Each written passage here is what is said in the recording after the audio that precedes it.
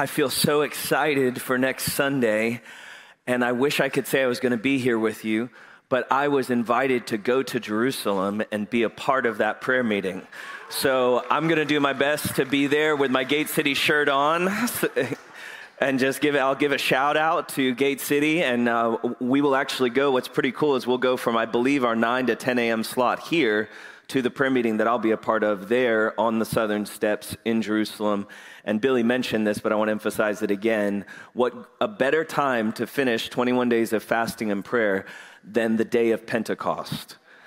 And we are actually going to be praying for the fullness of God's purpose for Israel, and that's what the message is on this morning. I did have a little bit of a stirring of a word of encouragement this morning, though I want to share this briefly.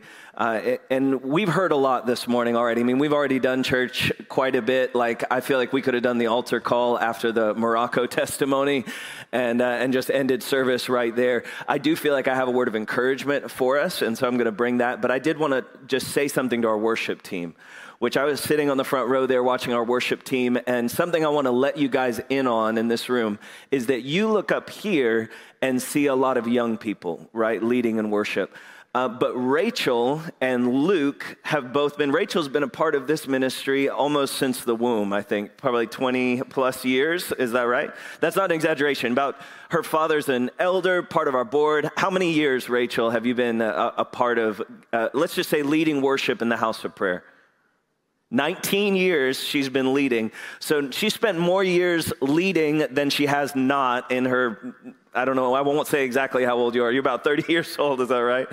And so Rachel, Luke, Harrison, this group, just wave your hand as I'm shouting you out, Luke and Harrison and Danielle and Melissa. Melissa, 20, what did we determine? 17, 18 years you've been apart. Harrison, since you were 15 years old. Luke, since you were 16 years old. These young people, that makes me an elder and Billy an elder of elders. He's the Ancient of Days up front, he and Dustin. But these ones who have been leading our spiritual family, those that are in positions of worship, we see them and I go, man, we can see the members that are down front. Last Sunday was so encouraging, 15 plus people joining our church's membership, 11 plus baptisms today. And you can go, a lot of times you can interpret numbers as good fruit. Wow, we're growing, we're healthy. But the thing that speaks to my heart that says, man, there's something special going on here is the longevity of these young people who are giving their hearts to the Lord in worship and prayer. And I just feel like if I don't share that with you, I'm missing the opportunity to tell you something that's really precious that God is doing among us. And as we're praying for our young people that are graduating today, I'm going, those are the leaders of tomorrow. And I just want to thank you guys. Rachel, this is the first time you've led worship on a Sunday in GateCity, and in the past 10 years, you did an amazing job. Thank you to you guys for leading us this morning, and thank you for being faithful over decades.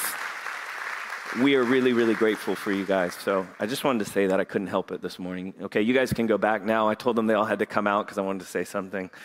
So, amen.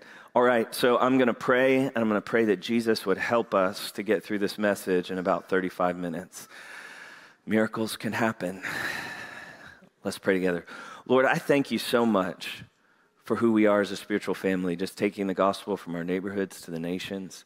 I thank you, Lord, for the things that are happening in our community to disciple people, that go deep in the knowledge of God. I thank you for the testimonies of the baptisms this morning and just the glory that came through the lives that are determining to live transformed and are changing right before our eyes, Lord. I thank you for the Moroccan believers, Lord, whose lives have been transformed through the faithfulness of people being sent from this house. I thank you, God, this morning for every dollar sown. I thank you for every song sung in worship and prayer. Thank you for every day of fasting that's been sown into this season of 21 days. And I thank you for this moment, Lord, where we get to hear from you by the grace of God. And I just ask that you would hold my hand and that you let me speak as an oracle, Lord. And we choose to open our hearts to hear what you would say to us today about the apple of your eye, about Israel. Lord, I pray these things in Jesus' name. Amen. Amen. Well, I have the distinguished difficulty of having to preach after you guys heard my wife the last 2 weeks. And the pressure was mounting on me all week as I heard what your wife did such an amazing job and she did so good. And wow, that was incredible the last 2 weeks. And I was like, dang, I got to preach this coming Sunday. So she's listening right now. She's not with me because she's with our family on the way out of town. But honey, I love you. And you made it real hard for me this morning because she did such an incredible job last week. But I do want to bring us an encouraging word today on how we stand with Israel specifically in the last days. And I want to treat this message a little bit like a funnel, okay? And I want to look at something called biblical theology, and I'll explain what that is in a moment. But what biblical theology is a way of approaching the Bible. And I want to use the topic of Israel to highlight something that I think is really important for the discipleship of our whole spiritual family. This is a little bit more of a teaching than a preaching. I'm sure I'll get my preach on at some moments because it's in there. But this is a little more of a teaching, and I would encourage you to actually follow along with the notes. I did a little more detailed notes than I usually do. It must have been my wife's influence rubbing off on me. But I did a little more detailed notes than I usually do, and I would encourage you to follow along. I think you can scan the QR code on the back of the seats. I think we could put that slide up even if it's readily available. Just click that and follow along on your phone, your iPad, your laptop.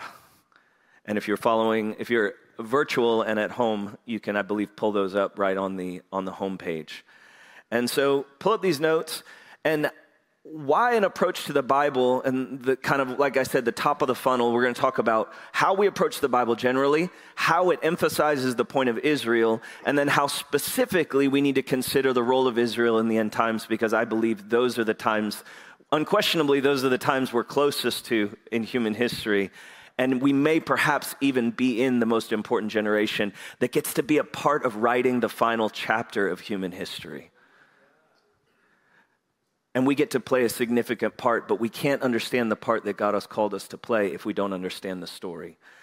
And Wesley shared a powerful testimony about that. I may bring you up, Wesley, right at the end. We're going to see. But he shared with me this week how knowing the story has transformed his view of prayer. And what he shared was so compelling that I just felt like what God did in you is what I want God to do in all of us. And I hope this message is helpful to that.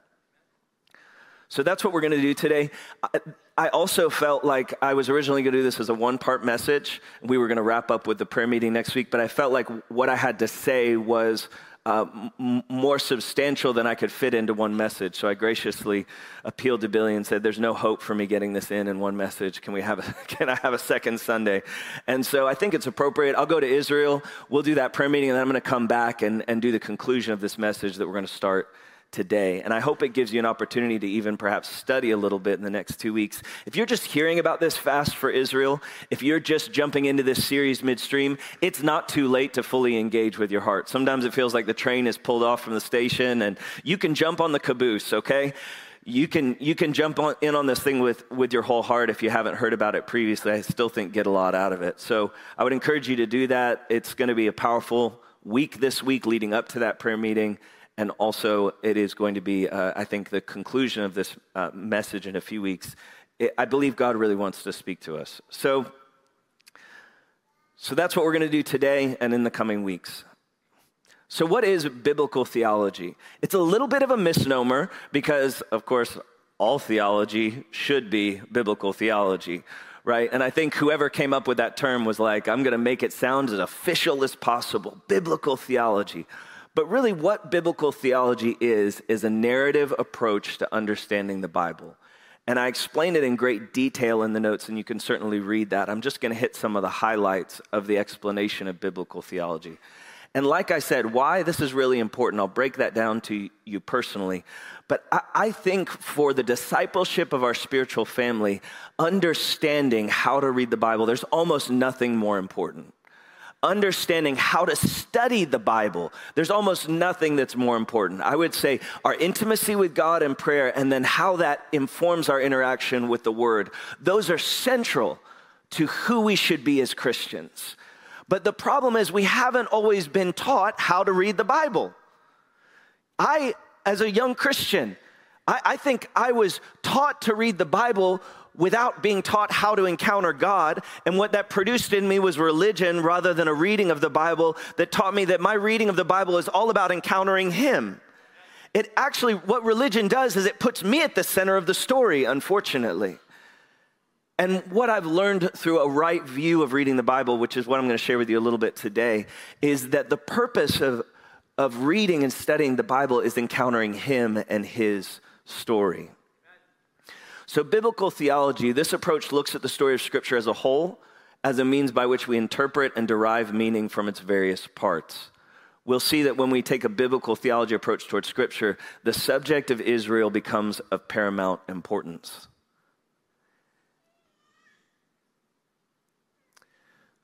So if you're following along in the notes, there's a quote from a renowned theologian, D.A. Carson, and he says, biblical theology seeks to uncover and articulate the unity of all biblical, you got to read quotes like this in a voice like that. Uncover and articulate the unity of all the biblical texts taken together, resorting primarily to the categories of those texts themselves. So what does that mean? It means biblical theology is concerned with the literary and historical context of the story, and it derives the meaning of the story from the story itself. I'll say that again. There's an arc of the story from Genesis to Revelation, and what biblical theology teaches us is the most important thing about any one section of the story is what the whole of the story tells us about that section. To do biblical theology is to think about the whole story of the Bible. If you're doing systematic theology, by contrast, you're taking a particular, it's not bad to have multiple ways of approaching the Bible, but systematic theology is probably one of the most predominant ways that the Bible is taught. And what happens when you teach systematically is you go through the entirety of the Bible and see what the Bible has to say about one particular category of thought, but not what the story says holistically. And so we want to understand the development of the Bible's teaching, so we're interpreting the stories in light of the whole. As an acorn grows into an oak tree, Genesis 3:15 grows into the good news of Jesus Christ when we look at the whole of the story. Genesis 3:15, it says, I will put enmity between you and the woman and between your offspring and hers. He will crush your head, the offspring, and you will strike his heel. Satan is striking the heel of future Messiah. And I put in the appendix the narrative thread from Genesis 3 all the way to Revelation 19, just several verses that tell us the story of Messiah through Old Testament, New Testament, epistles, Gospels, book of Revelation. And it's a fascinating way to look at the story of one particular portion of Scripture. But we see what happens in Genesis 3:15, the story and the conversation that begins there. You can trace the thread all the way through the Bible. It culminates in Revelation 19, where this one who we hear about for the first time in Genesis 3 as a seed, now he is the one who comes in righteousness and justice to judge and make war against the disobedient nations, to judge the ungodly and to reward the righteous with many crowns upon his brow. And this one who was only known as the seed in Genesis 3 is now known as Jesus Messiah in Revelation 19. And we know who the rider is upon the white horse, because we've seen the maturation of the story throughout the entirety of the Bible. And one of the best examples of this, I'll just kind of talk you through it, is if you look in Luke 24, we can see that Jesus was an adherent to biblical theology. And what I mean by that is he encounters his disciples in disguise on the road to Emmaus. It's post-crucifixion, post-resurrection, and the disciples are there, and it says their expression on their face is very sad. And Jesus approaches them on the road as they're having a conversation about these events. And the fact that their expression is sad and they're downcast in talking about what's just happened shows us that they had almost no understanding of the events that had just occurred. Though they knew the current event, they knew what was being said in the streets, they knew even what was being said among the community of disciples, they lost track of the larger story. Let's read it together in Luke 24. Jesus comes up to them in disguise. How he didn't bust out laughing, I don't know. He says, "What are you discussing together as you walk along?" They stood still, their faces downcast. And one of them, named Cleopas, said, "Are you the only one visiting Jerusalem who does not know the things that have happened there in these days?" He goes, "Everybody knows about this. How do you not know?" And Jesus plays dumb, and he says, what things? And they say, about Jesus of Nazareth. And they tell the whole current events of the story. He was a prophet, powerful in word and deed before God and all the people. The chief priests and our rulers handed him over to be sentenced into death, and they crucified him. But we had hoped that he was the one who was going to redeem Israel, and what is more, it is the third day since this took place. In addition, some of our women amazed us. They went to the tomb early that morning and didn't find his body. They came and told us they had seen a vision of angels who said he was alive. Then some of our companions went to the tomb, found it just as the women had said, but they did not see Jesus. Get this. They understood a section of the story. Can we see that they had all the facts of that section of the story accurate?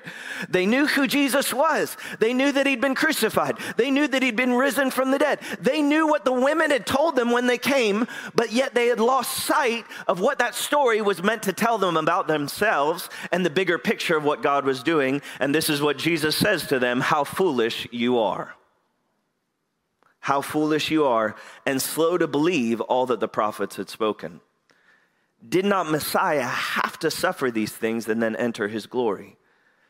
And beginning with Moses and all the prophets, he explained to them what was said in all the scriptures concerning himself. See, he took a portion of the story that they knew and he contextualized it in the larger narrative.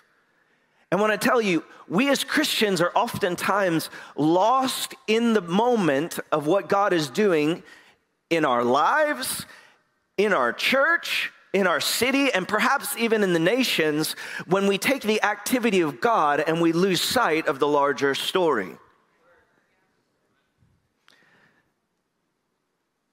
And it says that in just a few more verses, their commentary on this experience of Jesus explaining the larger story to them is, did our hearts not burn within us?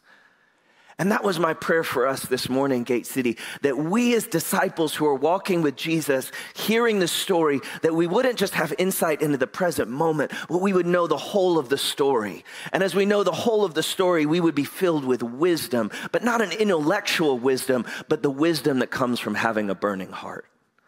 A wisdom that comes from the Holy Spirit prophetically interpreting not just our season and our moment, but the entirety of the story, that we would find our place in it, that we would fulfill our place in it. Because as Wesley said earlier this week, we cannot be the forerunners who prepare the way for the king if we don't know the story. If we don't understand Genesis 3 to Revelation 19, we can get lost in the moment that we're in the confusion. Because how many of you know there are confusing moments in the days ahead? I believe that. There are moments of suffering, difficulty, and adversity. But if we don't understand that famines and pestilences, hardship, wars, rumors of wars, all the features of Matthew 24, that those things are going to come and then the end, if we don't understand that gospel to the nations, every tribe, nation will hear the gospel of the kingdom and then the end, we won't understand how to play our part in the story, and we'll be confused when a COVID-19 happens. And we'll have a hard time understanding, is this God, is this the devil, when he's made it plain in the entirety of the story arc. And what we can even become is downcast at the news of what God is doing because we don't understand the redemption that's at hand.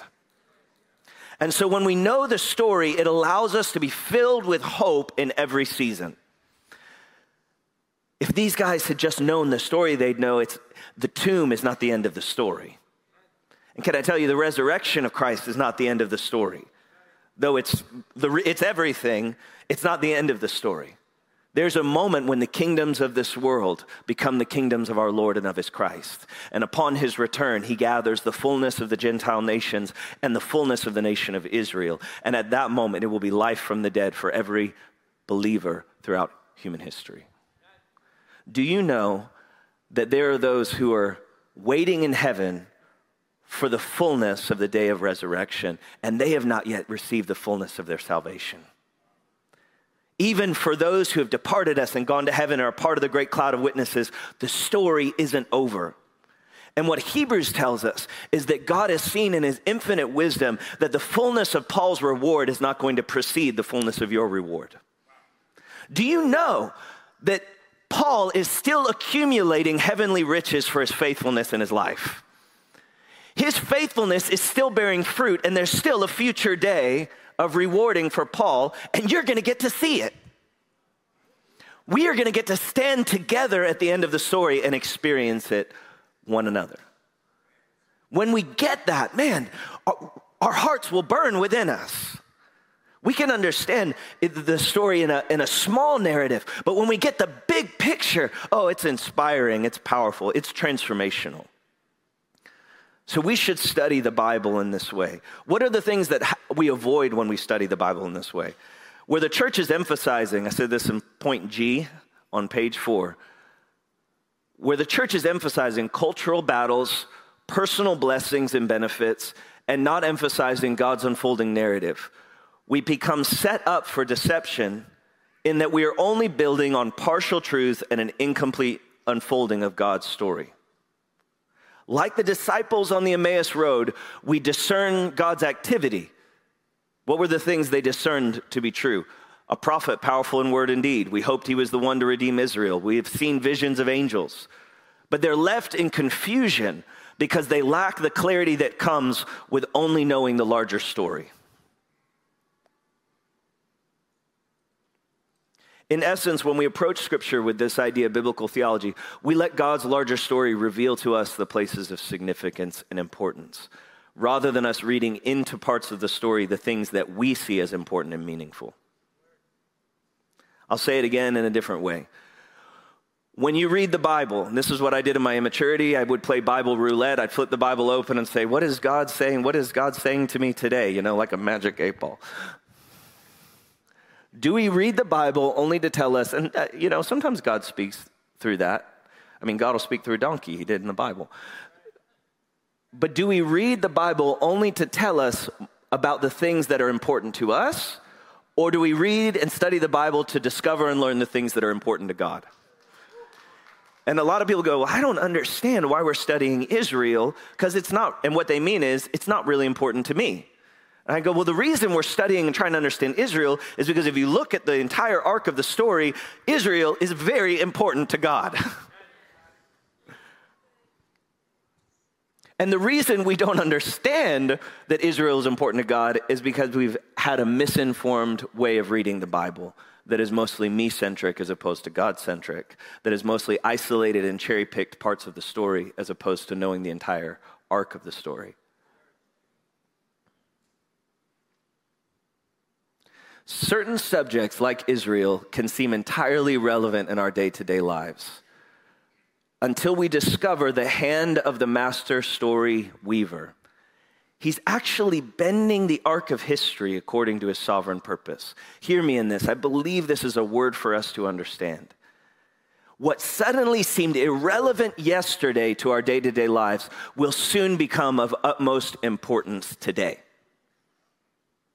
If we really believe the events of 1948, where the nation of Israel reemerges on the scene after thousands of years of the Jewish people not being in the land, that was part of God's sovereign purpose in World War II, a war that both my grandparents fought in, then what we're saying is that the nation of Israel, which no one even thought was going to exist as a nation in any time in the near future, and hadn't for thousands of years, suddenly God in his sovereign purpose sent hundreds of thousands of Americans across the ocean to fight in a war that its ultimate sovereign purpose was in part the destiny of that nation being fulfilled so that the fullness of his plan can come to pass in the days ahead. If we really believe that, how suddenly can the events of our nation's history shift again, and the nations of the earth, which he says he sets the boundary lines so that men and women might grope for him in Acts 17,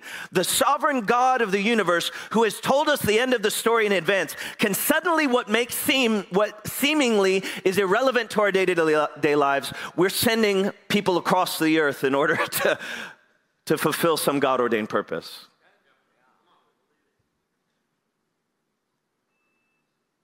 We should accept that God is the one who, yes, he knows the numbers of hairs upon our head. And I just taught a whole lesson on this earlier this week, Psalm 139. So important to know that God is the one that though we are but vapor, he knows us, Isaiah 40 says. Like, we're but grass, but all flesh is but grass. But the God who calls out the stars by name, he's concerned with us. He cares about us, right? That's an amazing truth. It's also an amazing truth that this one who knows the numbers of hairs upon your head, he also is orchestrating in his sovereignty the leadership of the nations of the earth to accomplish his purpose. And you get to be in on that story. You don't have to be ignorant of it. It's right there in the Word of God to be discovered. So I want to take two prophetic vignettes because I'm thinking about this God of geopolitics, the God who moves the boundary lines of nations, the God who tells the entirety of the story. And there's two pictures where he speaks to prophets, Daniel and John, one in the book of Daniel and one in the book of Revelation. And he uses these pictures to tell us his view of the rise and fall of nations. He uses these pictures even to tell us about the final chapter of human history and what that's going to be like. And in these prophetic vignettes, they're confusing, but they're confusing with purpose. Can I say that? If you look, I'm about to put some weird pictures up. I'm going to put a picture up of Nebuchadnezzar's dream and John's vision, and they're peculiar pictures. But John's vision in particular in Revelation 17, it takes a mind of wisdom to understand these things. It says in Daniel chapter 2 that none of the wise men of that day had the ability to understand or interpret Nebuchadnezzar's dream, but the God who reveals mysteries was making it known to his servants.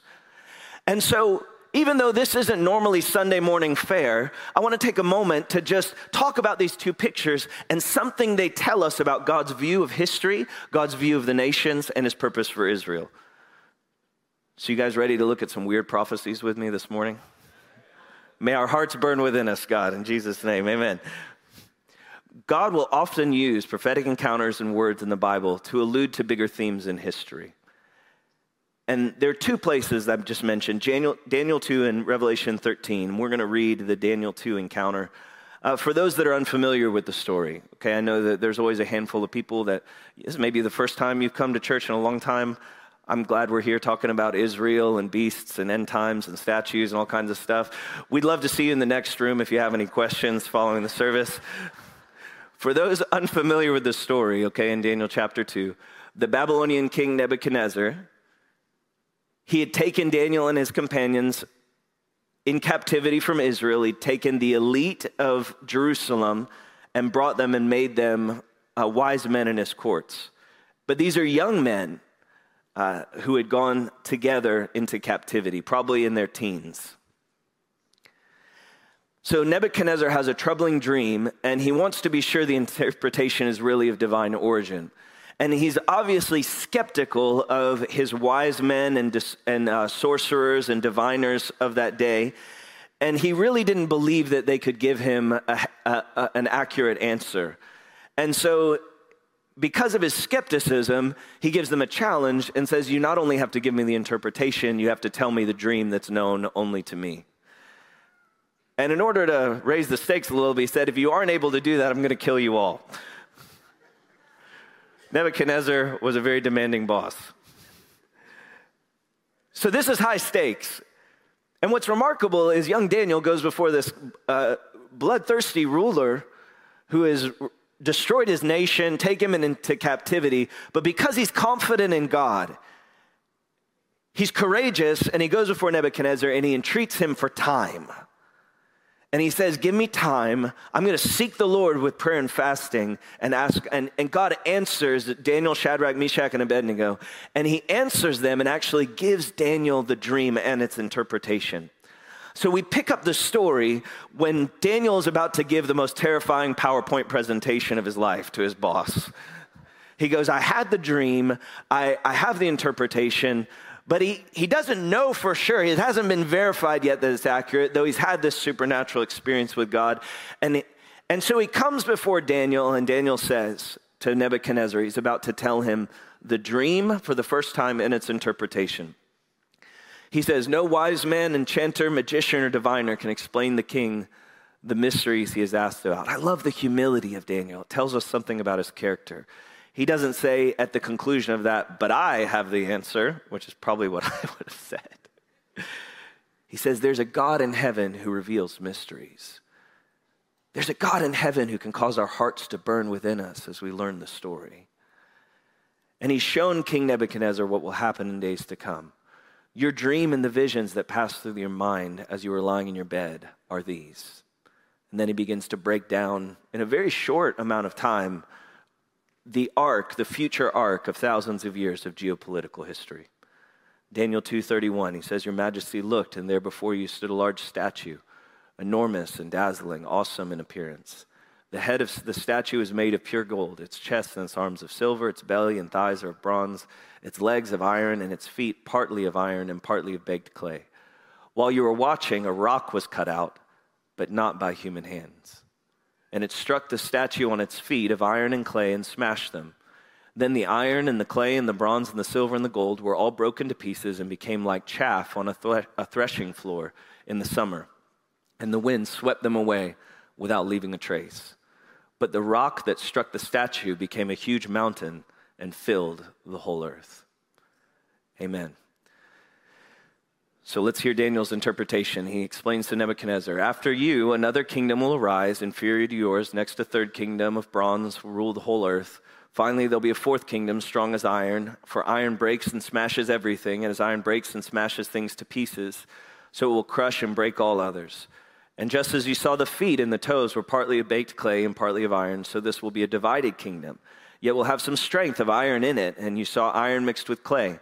As the toes were partly of iron, partly of clay, so the kingdom will partly be strong and partly brittle. And just as you saw the iron mixed with baked clay, so the people will be a mixture and will not remain united any more than iron mixes with clay.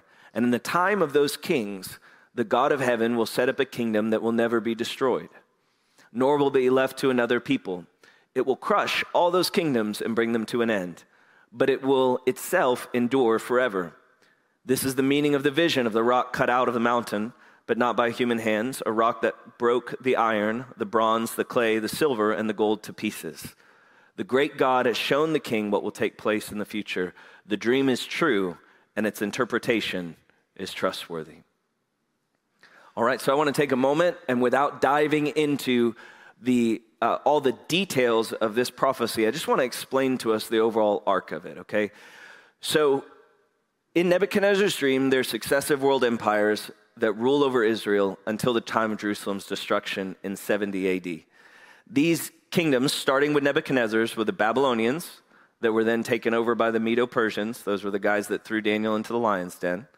Then Greece with Alexander the Great, and then the division of those kingdoms, and the book of Daniel prophesies even those things in greater detail. And then eventually Rome, the kingdom that's represented by iron, comes on the scene. But then we see that there's a final kingdom that's we believe is the Antichrist empire, and it's represented by the clay and iron mixture that is the feet. And in fact, the entirety of the picture of Nebuchadnezzar's dream of these successive world empires, it actually represents all the Gentile nations that will eventually be shattered by the coming of Messiah and his ever-increasing kingdom. So it's a prophecy that's both near and far. It actually says in the time of the Iron Kingdom that this rock that's not cut by human hands, that's the God who says in Isaiah, I've found no intercessor, so I reached forth my own mighty right hand and brought forth salvation. That is Messiah Jesus. That is the rock that is not cut by human hands. He is the Word made flesh. He is the one who came into the earth and defeated all principality and power upon the cross and through his resurrection. And we see that rock that was not cut by human hands, it comes forth in the time of the Roman Empire. But we also see that the fullness of what Messiah's kingdom will do is not yet. It's so interesting. He says to Pontius Pilate, who is representative of the Roman government in his day, he says that if my kingdom were of this world, my servants would fight. Which tells me the time of the fullness of his kingdom was not yet at that time. He had to suffer and die and be rose again, as he explained to his disciples in Luke 24. He ascended into heaven, but there's a time when Christ will come again, and that is the time when that rock that is not cut with human hands actually comes to shatter all the nations that stand in opposition to him. And the picture of those nations is the vision that Nebuchadnezzar saw. And so this finally shattering of those nations, it's reserved for the final generation of the Lord's return, when a composite nation will arise that represents those nations that have persecuted the Jewish people. And here's the point I want to drive at. There's a lot of end times things that we could understand from this passage. But let's throw the picture up real quick. There he is. Nebuchadnezzar's vision, I'm sure, is far more terrifying than that. But you see the successive nations, and then the composite of the nations is the one that will be judged. All the nations of the earth, they worship idols for the most part, but there is a one true and living God. This stone will actually grow to fill the whole earth. That's the predominant message, right? And why it was troubling to Nebuchadnezzar is he goes, if I'm representative of the statue, he goes, my kingdom's going to come to an end. And he'll actually get a taste of that later when he loses his mind for a little bit until he testifies the kingdom of heaven rules over all. But here's what I want us to understand, that when God tells the story of human history that culminates in the return of his son and the kingdom of God being set up on the earth, that he's not primarily talking about the United States of America. He's not primarily talking about the economic rise of China.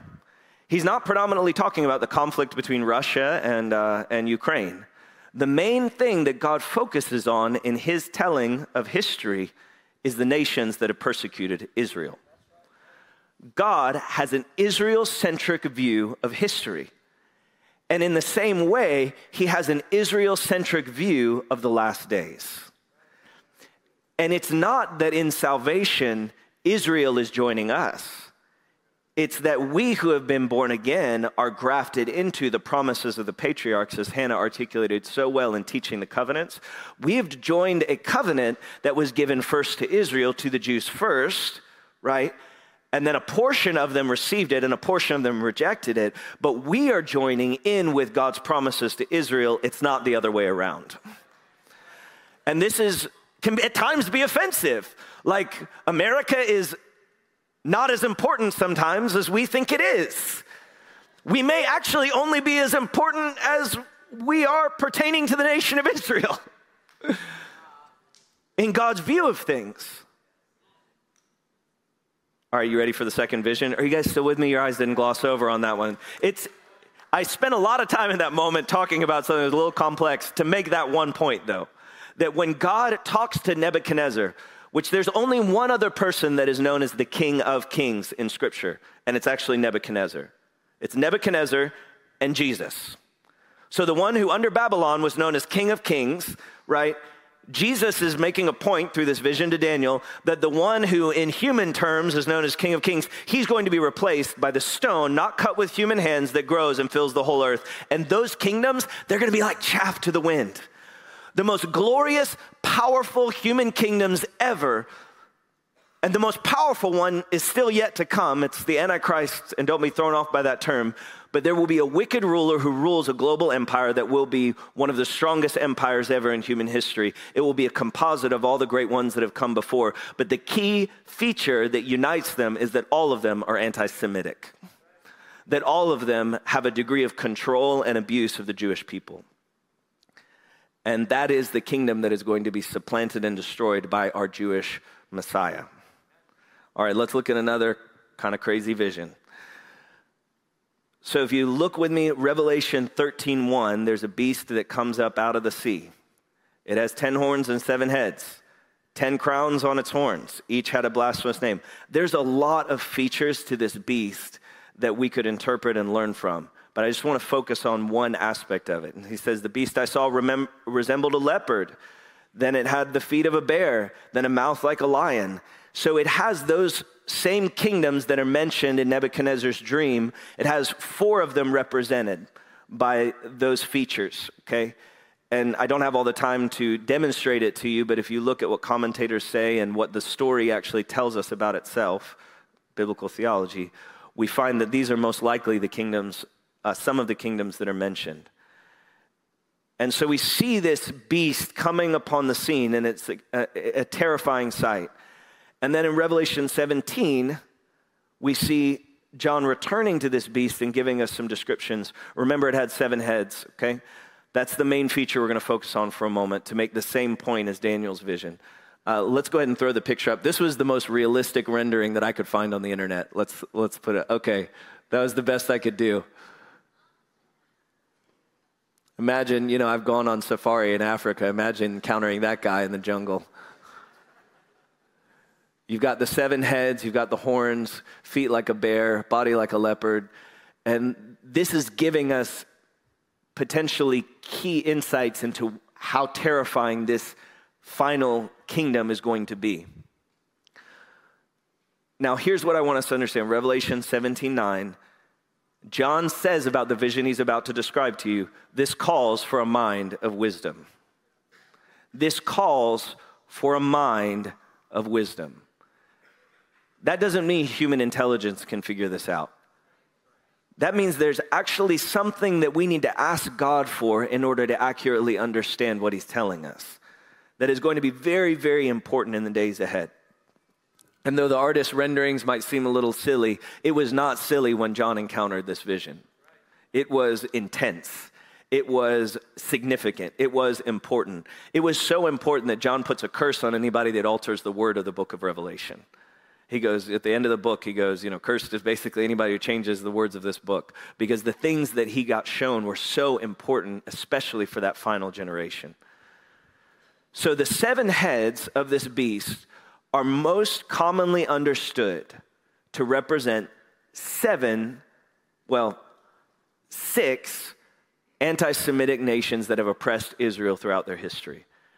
And if you look at the history of the Jewish people, you have Egypt, which enslaved them for 400 years. You have Assyria, which took the northern tribes into captivity and they never returned again. You have Babylon, which is where Daniel 2 picks up the story. Then you have Medo-Persia, Greece, which is the nation that did the abomination of desolation the first time through Antiochus Epiphanes. That's the story of Hanukkah, 8 crazy nights after he sacrificed a pig, defiling the altar to Zeus, and they overthrew the Greeks, and so they had this conflict, but Greece defiled the temple. And then you have Rome, which actually sent the Jewish people into their last exile in 70 AD. Okay, so let's read it. 5 have fallen, 1 is, and the other has yet to come. So at the time of John, we would have understood the 5 that have fallen to be Egypt, Assyria, Babylon, Medo-Persia, Greece. Everybody following me? Okay. And then Rome, the one that is, and then a 7th mystery kingdom that has not yet come and remains for a short time. And then there's an 8th kingdom, it says, that belonged to the 7. Now we need a mind of wisdom to understand this. But this is the kingdom that it says is of the Antichrist that goes to destruction. So this can be understood to mean the final Antichrist will be both a culmination of the preceding powers and draw upon their historical legacy to establish its global power. We see an example of this in how Hitler appropriated previous historical legacies to create credibility and a seeming divine destiny for the Nazi regime. It has been even conjectured by some that Nazi Germany may be the 7th anti-Semitic kingdom that is not yet. There's certainly no other kingdom that actively killed as many Jewish people as the Nazi regime. And if you compare the decades of their rule to the hundreds of years of the other nations' rule, it would be accurate to say that they remained a short time. So I say all that to say, okay, follow me. This is the main point. If there is really a kingdom coming that is composed of 7 preceding anti-Semitic kingdoms, and that is the 8th kingdom. If Nazi Germany is the 7th kingdom, we have gone through 7 of history's anti-Semitic nations, and the next one to come on the scene may be the 8th. We don't need to be fearful because these kingdoms and confederations are going to be shattered by the rock that is not hewn by human hands. Yet, Matthew 24:41 tells us there's going to be a time of great distress, unequaled from the beginning of the world until now, and never to be equaled again. I just want to read that again. Matthew 24, Jesus talking about the end times. We know that if what Jesus is saying is true, that means that this time will be a greater time of distress than World War I, a greater time of distress than World War II. It says that there's a time coming that will be unequaled from the beginning of the world until now and will never be equaled again. And if those days had not been cut short by the coming of Christ, no one will have survived. And here's what I want to tell you about what the government of the nations, what is the unifying feature of the government of the nations that is bringing that oppression on the earth, is that they are composed of the anti-Semitic nations throughout human history. Egypt, Assyria, Babylon, Medo-Persia, Greece, Rome, perhaps Nazi Germany, and then the eighth, which combines the strength and the horrifying features of the preceding ones. And if the eighth is truly the next to come upon the scene, how important is it for us to understand the story, where we are in the story, and what the features are of the things that we are going to have to stand against in the last days. Many of the believers in the time of Nazi Germany were unprepared, were caught unaware, and they were unable to stand. And much of the church capitulated to the pressure of that day and turned a blind eye to the persecution of the Jews in that hour. I remember touring the Holocaust Museum, and this really came home to me in a personal way because, as my wife shared, she's part Jewish. And I've always thought about her as Jewish. And I have a little, quarter Jew babies. That's the way I think about them. And I remember reading a placard on how they defined who went to the concentration camps. And if you had 1/8 Jewish blood, you and your spouse would go to the concentration camp. And it hit me in that moment, okay? This wasn't something that they would have experienced. It's something I would have experienced. I thought a lot about how to stand with, how would I have responded if if a Nazi had knocked on my door and I was hiding Jews? Would I lie? Would I tell the truth? You have these kind of moral hypotheticals that you'll go through sometimes as a Christian. How do you respond in that moment? But in that moment, I went from being the Christian who had to stand with Israel, had to stand with Jewish brethren in the moment of persecution, to myself being one who would have been persecuted because of my relationship to my wife. I can't describe to you how that shifted my viewpoint on what it means to stand with Israel. We have to understand, and here's where we're going to end, and we're going to ask God to give us wisdom to understand the story, to understand our part in it, to understand what's coming upon the earth. But here's what I want you to understand today, church, okay, as we conclude. There's a bigger story. If you understand and interpret that story correctly, you see that Israel is pivotal to it, from beginning, middle, to the end. We as the church have entered into and found a place in that story. God has given us insight through these scriptures, and many of them are ones that no one will touch with a 10-foot pole on a Sunday morning. Because they are except for me, praise God, because they are very confusing. But why are they confusing? It's so that we will actually cry out for wisdom in order to understand them. And if you want to be a forerunner that is preparing the way for Jesus' kingdom, the mountain that will fill the whole earth, you also have to understand the one who is going to be putting absolute as much pressure upon the church in that moment as possible. And God has given us these prophecies to give us understanding so that we'll actually cry out like Daniel did, give us the dream, give us the interpretation. So that we'll actually recognize it takes a mind of understanding and not just look at it and go, well, I hope somebody else figures it out. We actually look at it and we go, I want to be one who has a mind of understanding and wisdom so that I can lead people with righteousness in the last days. Because there is a time that is coming with great distress upon the whole earth. And it's not just going to be the oppression of the nations. It's going to be specifically the oppression of the Jewish people that is going to unfold in those last days, a time frame that is identified in Scripture as Jacob's trouble. So we will pause there and we will begin this conversation in our next teaching time in a couple weeks with a conversation on what is Jacob's trouble and that time of difficulty that is going to come upon the earth. Let's stand together. Billy likes it. All right. Everybody likes it. Good. Amen. Thank you. Just put your hand on your heart.